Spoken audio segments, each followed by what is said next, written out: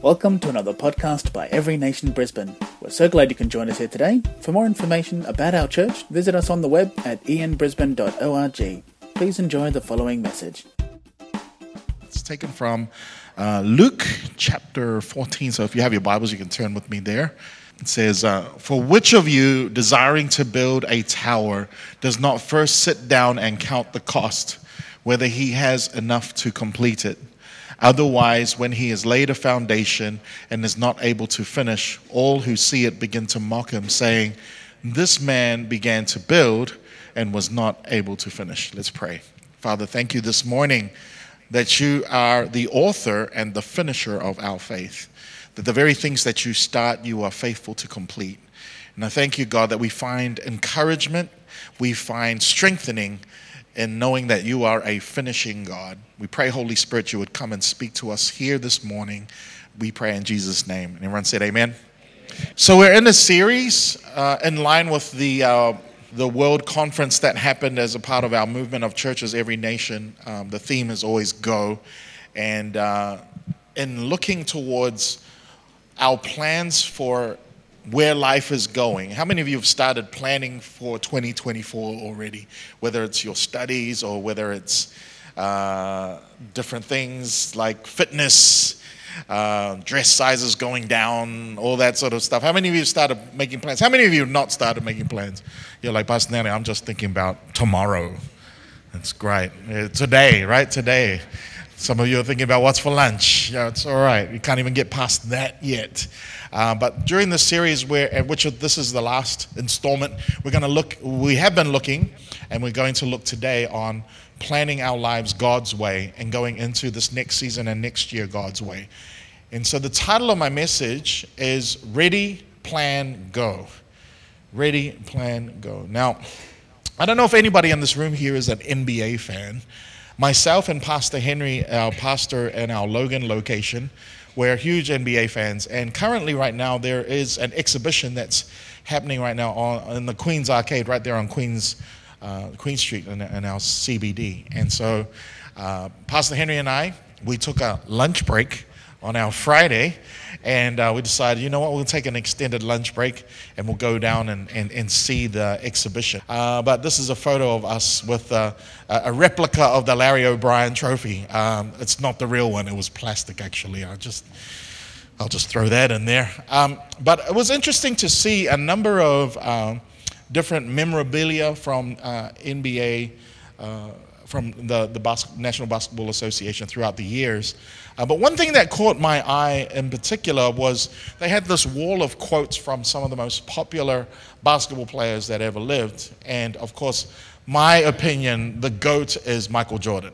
Okay, I know we might have some LeBron people that might think otherwise. And it is amazing what LeBron is doing right now. At the age of 72, still playing for the Lakers and scoring majorly. But I saw this quote from Michael Jordan that caught my eye, and I wanted to share it here with you. Apparently, one of the things he said is some people want it to happen, some wish it would happen, and others make it happen. And that really resonated with me because the word happen basically connotates a sense of intention, of planning, that doesn't happen by accident. And when I think about an athlete, whether it is Michael Jordan or LeBron James or the Matildas and the different athletes that are playing at the top level of their sport, whatever it might be, there is a sense of intentionality and discipline and planning that they have instigated throughout their days. There's a sense of macro, they have goals and intentions that are more long-term, but in order to get there are incremental micro steps that need to take place. And so today, I wanted to kind of look at this question here. What's your plan? What's your plan? What's your plan for your life? What are the plans that you have for the way that you sense you're supposed to be living? But I think the better question to ask, right, is I have my iPhone here, right? And if I use my iPhone with my own plan without understanding the intention of why the iPhone was made, I will inevitably break it. Because if I think that it's a brick, or if I think that it's a chopping board, it's going to break. Especially if it's an Android. No, I'm just kidding. I'm just kidding. Come on, man. Just trying to see if you're awake there, Paulie. It's not designed for that. So better than asking the question, what's your plan? We should ask the question, what is God's plan? We should go to the designer of life. And I think one of the best ways that you can do this is what you're doing right now, is to come into a situation like this where we come together as a congregation and fellowship with one another to discover God's plan for our lives. So what is God's plan for your life? Turn to somebody and ask them this morning, what is God's plan for your life? My favorite preacher of the last 50 years is a guy by the name of Timothy Keller. And he wrote a book which was revolutionary for me. He wrote many books that were revolutionary for me. One of the books that he wrote was a book called Every Good Endeavor, which helps people to see God's design for work, and that it's actually a form of worship, and that you can connect your mission to the work that you do on a daily basis, whether you're studying on campus like some of my champion students here, or those of us who are in the workforce, whether white collar, blue collar, no collar, whatever it is. You get a reverend's collar like me, whatever it might be, the work should honor God. And then he highlights in the middle of the book, within 4 chapters, kind of the enemies of the work that God's designed for you. And I've highlighted them in a way that there is a juxtaposition of what God's design for our work is and what we have a tendency towards in terms of the enemies. So there's the enemies and there's the design of God's work. And I'll put them all on one slide here so you can take notes here. So he highlights that a God-filled life should be fruitful and not fruitless, in terms of understanding that there should be a bearing of the fruit of the Spirit in the work and the life that you do. He talks about the understanding of, many of you might if you've been around church for a while, you'll remember the verse Romans 3:23, for all have sinned and fallen short of the glory of God. He doesn't just talk about that being our sinful life, but he talks about how sin also is defined by us missing the mark that God has designed for us. And God is best glorified if we hit the mark, being fruitful in the life that God has called us to. Secondly, it's being purposeful and not pointless. He talks about the pointlessness, living without point, living without any reason to wake up in the morning. You end up succumbing to the distraction of choice and comparison, and you end up living someone else's life, which was interesting. The question this morning was like, if you could swap lives with somebody else for a day, whose life would it be, right? You don't want to live someone else's life. Get to the end of this life that we're called to live, reach the finish line only to realize you were running on the wrong marathon the whole time, right? Thirdly, he talks about selfishness, to live self-centeredly. He talks about how Babel, which we touched on a couple of weeks ago, and making a name for ourselves is actually the antithesis of how God has called us to live. It's not making a name for ourselves, but asking the question, and this is a quote from the book, he says, can you live entirely out of pure impulse to serve the interests of other people at all times, which is the way Christ lived, is living a life that intentionally looks at the betterment of other people towards God? Or are you building yourself a very self-centered life and just putting a cross on it and saying it's for Jesus, right? And then fourthly, idolatrous, meaning that the idolatry is turning something that is good into an ultimate thing. So something that God intended for you to be blessed with, it becomes the main intention.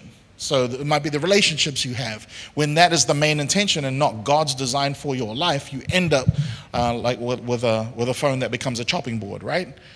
And so what Tim Keller is highlighting here is it's important to keep these things in mind when you are living your life. Are you living towards fruitfulness? Are you living towards purpose and what His design is for your life? Are you living a selfless life for the betterment of others that points others towards the glory of God by the way that you live? Or are you living a selfish life? And then lastly, are you living a God-glorifying life where He is the center of everything that you do, and our work and our plans are worship to God?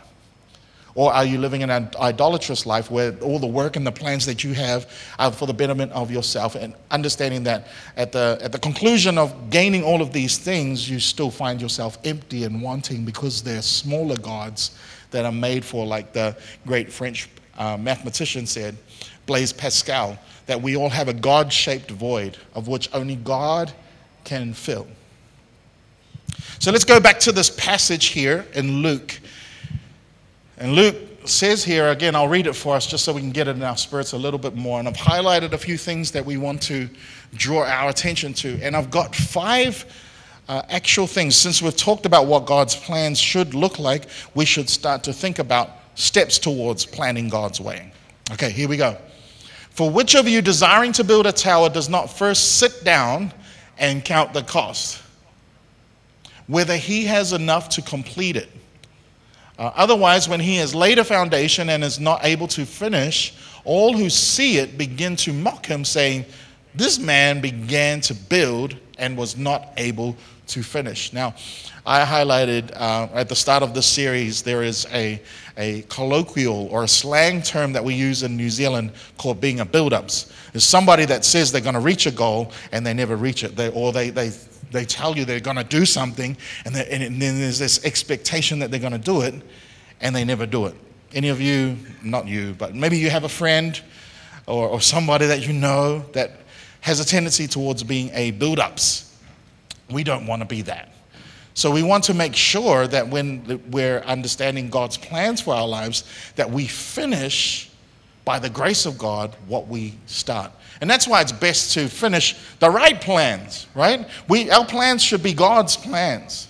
Jeremiah 29:11, again, the refrigerator magnet verse, right? For I know the plans I have for you, says the Lord, plans to prosper you and not to harm you, plans to give you a hope and a future. He has a plan for your life. Turn to somebody and encourage them this morning. God has a plan for your life. So here we go, okay? In order to know God's plan for your life, how many of you already can think of what the first step should be? If you want to know God's plan, what should the first step be? Yeah, why don't we get together with the one who has the plan? So, step number 1, okay, if you're taking notes, pray and then draw the blueprint. Pray and then draw the blueprint. We get this from this part of the passage. For which of you desiring to build a tower does not first sit down and count the cost? I want us to notice the posture here. Sit down. There's a relaxed posture. There is a time of communing with God in space where you are not moving forward and just going for life. You have to take time to sit down and count the cost. Enable God to speak to your spirit as to what His plans are. Because anytime anything was done great, it was always done outside of a comfort zone. So you need to count the cost. You need to sit there with what God has planned for your life and actually count the cost of following Him. Habakkuk chapter 2 verse 2 says, and the Lord answered me. This is Habakkuk talking about how he was called to prophesy. And so he went and sat down and asked God for the word. And the word of the Lord for Habakkuk was, write the vision down and make it plain on tablets so that he or she may run who reads it. For still the vision awaits its appointed time. It hastens to the end. It will not lie. If it seems slow, wait for it, because it will surely come. It will not delay. How many of you have got things that you want to see in your life, but then they couldn't move fast enough? You're just like, oh, I wish that would happen tomorrow. Why can't this happen like in 5 minutes or yesterday? This is the sort of environment of which we live in, right? We live in a very hurried environment of which we were, some of us are waiting on whether it's immigration to step forward on what they you've submitted the papers. How come it's taking so long? Or some of you are single. You're like, why is he taking so long? Or some of you are like waiting for a job. Why is that taking so long? It's understanding that we should stop, pray, encounter God, and wait upon his appointed time, and write down the revelation and make it plain. This is the encouragement for Habakkuk chapter 2, verse 2 and 3. So that's the first one. You all ready? You all ready for the second one? The second one is, don't just do, but build. Don't just do, but build. What do I mean by that? Let's take it from this passage, part of the passage. Which of you desiring to build a tower? How many of you know that when you are building a tower, you don't leave the plans and go and do something else? You're building, there are steps to this. Every step that you take, every bit of material that you have has an intention to build something. But if you're just doing for the sake of doing, rather than understanding that each day is an opportunity to build something, to make something happen for the glory of God who has designed for you, then you live with much more intention. The steps that you take today need to build on top of what you built yesterday. So the encouragement is, don't build by accident. Psalm 127 verse 1 says, unless the Lord builds the house, its builders labor in vain. God is a builder. I hope you notice this. When we first encounter him in Scripture in Genesis 1, he is building the universe. He is building and creating all of creation. When Jesus is born, he's born into the family of a builder, a carpenter who happens to build. He could have been born into the family of anybody, like a pastry chef, like my sister Mag here, or just somebody who makes coffee. He could have been born into a barista family, but God, by his divine design, chose for the Savior of the universe to be born into the family of a builder. How many of you are seeing a pattern already? That God builds intentionally through those who build. And so he wants to activate you this morning to intentionally build your lives, like the song says, upon his love. It is our firm foundation. So don't just do, but build. Think about it with regards to your career, those of you who are working. Are you building, and are you building the way God wants you to build, or are you just doing for the sake of doing? There's an intentionality there. Number 3, this one might be a little harder, right? Number 3, show up consistently. Okay, if you're going to build and you start building something, you need to show up to the construction site to actually start building it and keep building it. I know I've visited certain countries where you go and there were nice intentions just being built everywhere. And like you see a building site and there's no construction happening. It hasn't been happening for years. I notice even in the construction industry right now here in Australia and in Brisbane. I was having a conversation, visiting a life group last night with 3 couples, and they were talking about how they're waiting for builders to build their homes. The structures are up, but then they're waiting for like a painter or a roofer or somebody to do some portion of the building. And it's kind of waiting, and there's been delays all over the construction, within the construction industry. I'm sure Paul will tell you as a real estate agent as well. There's all sorts of crazy delays amongst construction and those who are building because no one's able to show up consistently to build. But when we understand that God has called us to build and build our lives, it doesn't matter like what we are walking through, to show up consistently is important. Ask anybody that works out. You know, it's one thing that like, oh, I worked out for 4 hours today. It was really intentional. That's great. But are you going to show up tomorrow? We'll see.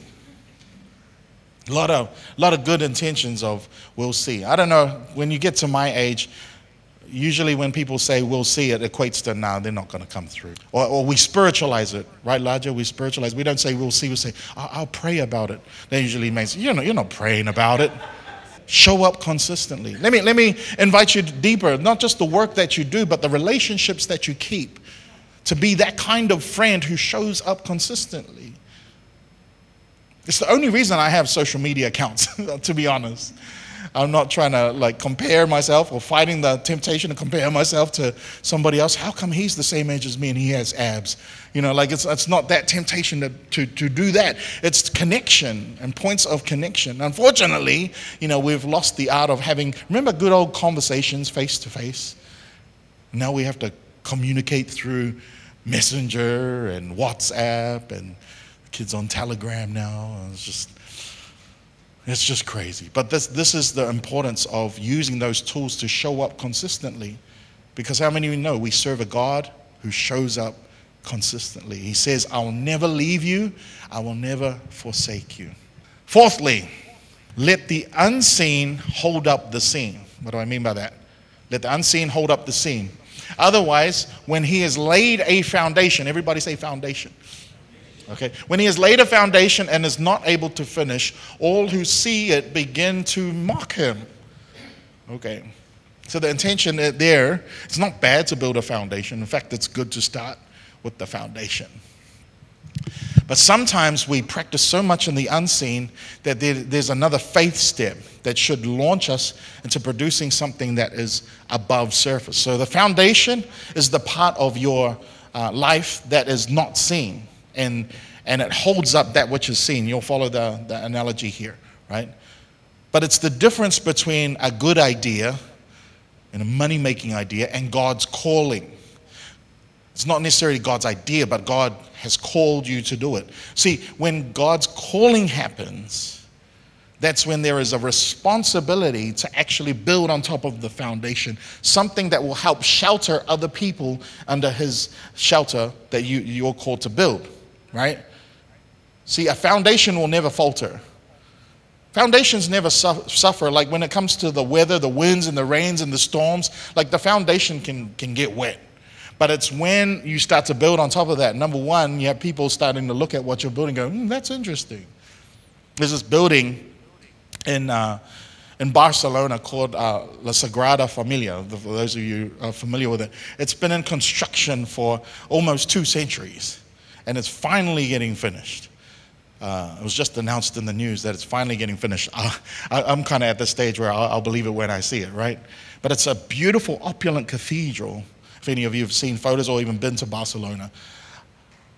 But my point is that the foundation or the parts of our Christianity and our life that are unseen should empower that which is above the surface. Like a tree with a good root structure, it can grow and flourish in accordance with the strength of its root structure. If the root structure is solid, then that which is growing and fruitful can grow in direct proportion to that which is beneath the surface, holding up the work above the surface. Your public life. The strength of your public life is determined by the strength of your private life. Or we can reword it this way. The secret to a successful life is the success of your secret life. Okay, we're ending here. And this is my last point. Yes, it is possible. Neli can get through 5 points in 25 minutes. Otherwise, he has laid a foundation and is not able to finish. Everybody say not able to finish. All who see it begin to mock him, saying, this man began to build and was not able to finish. Everybody say not able to finish.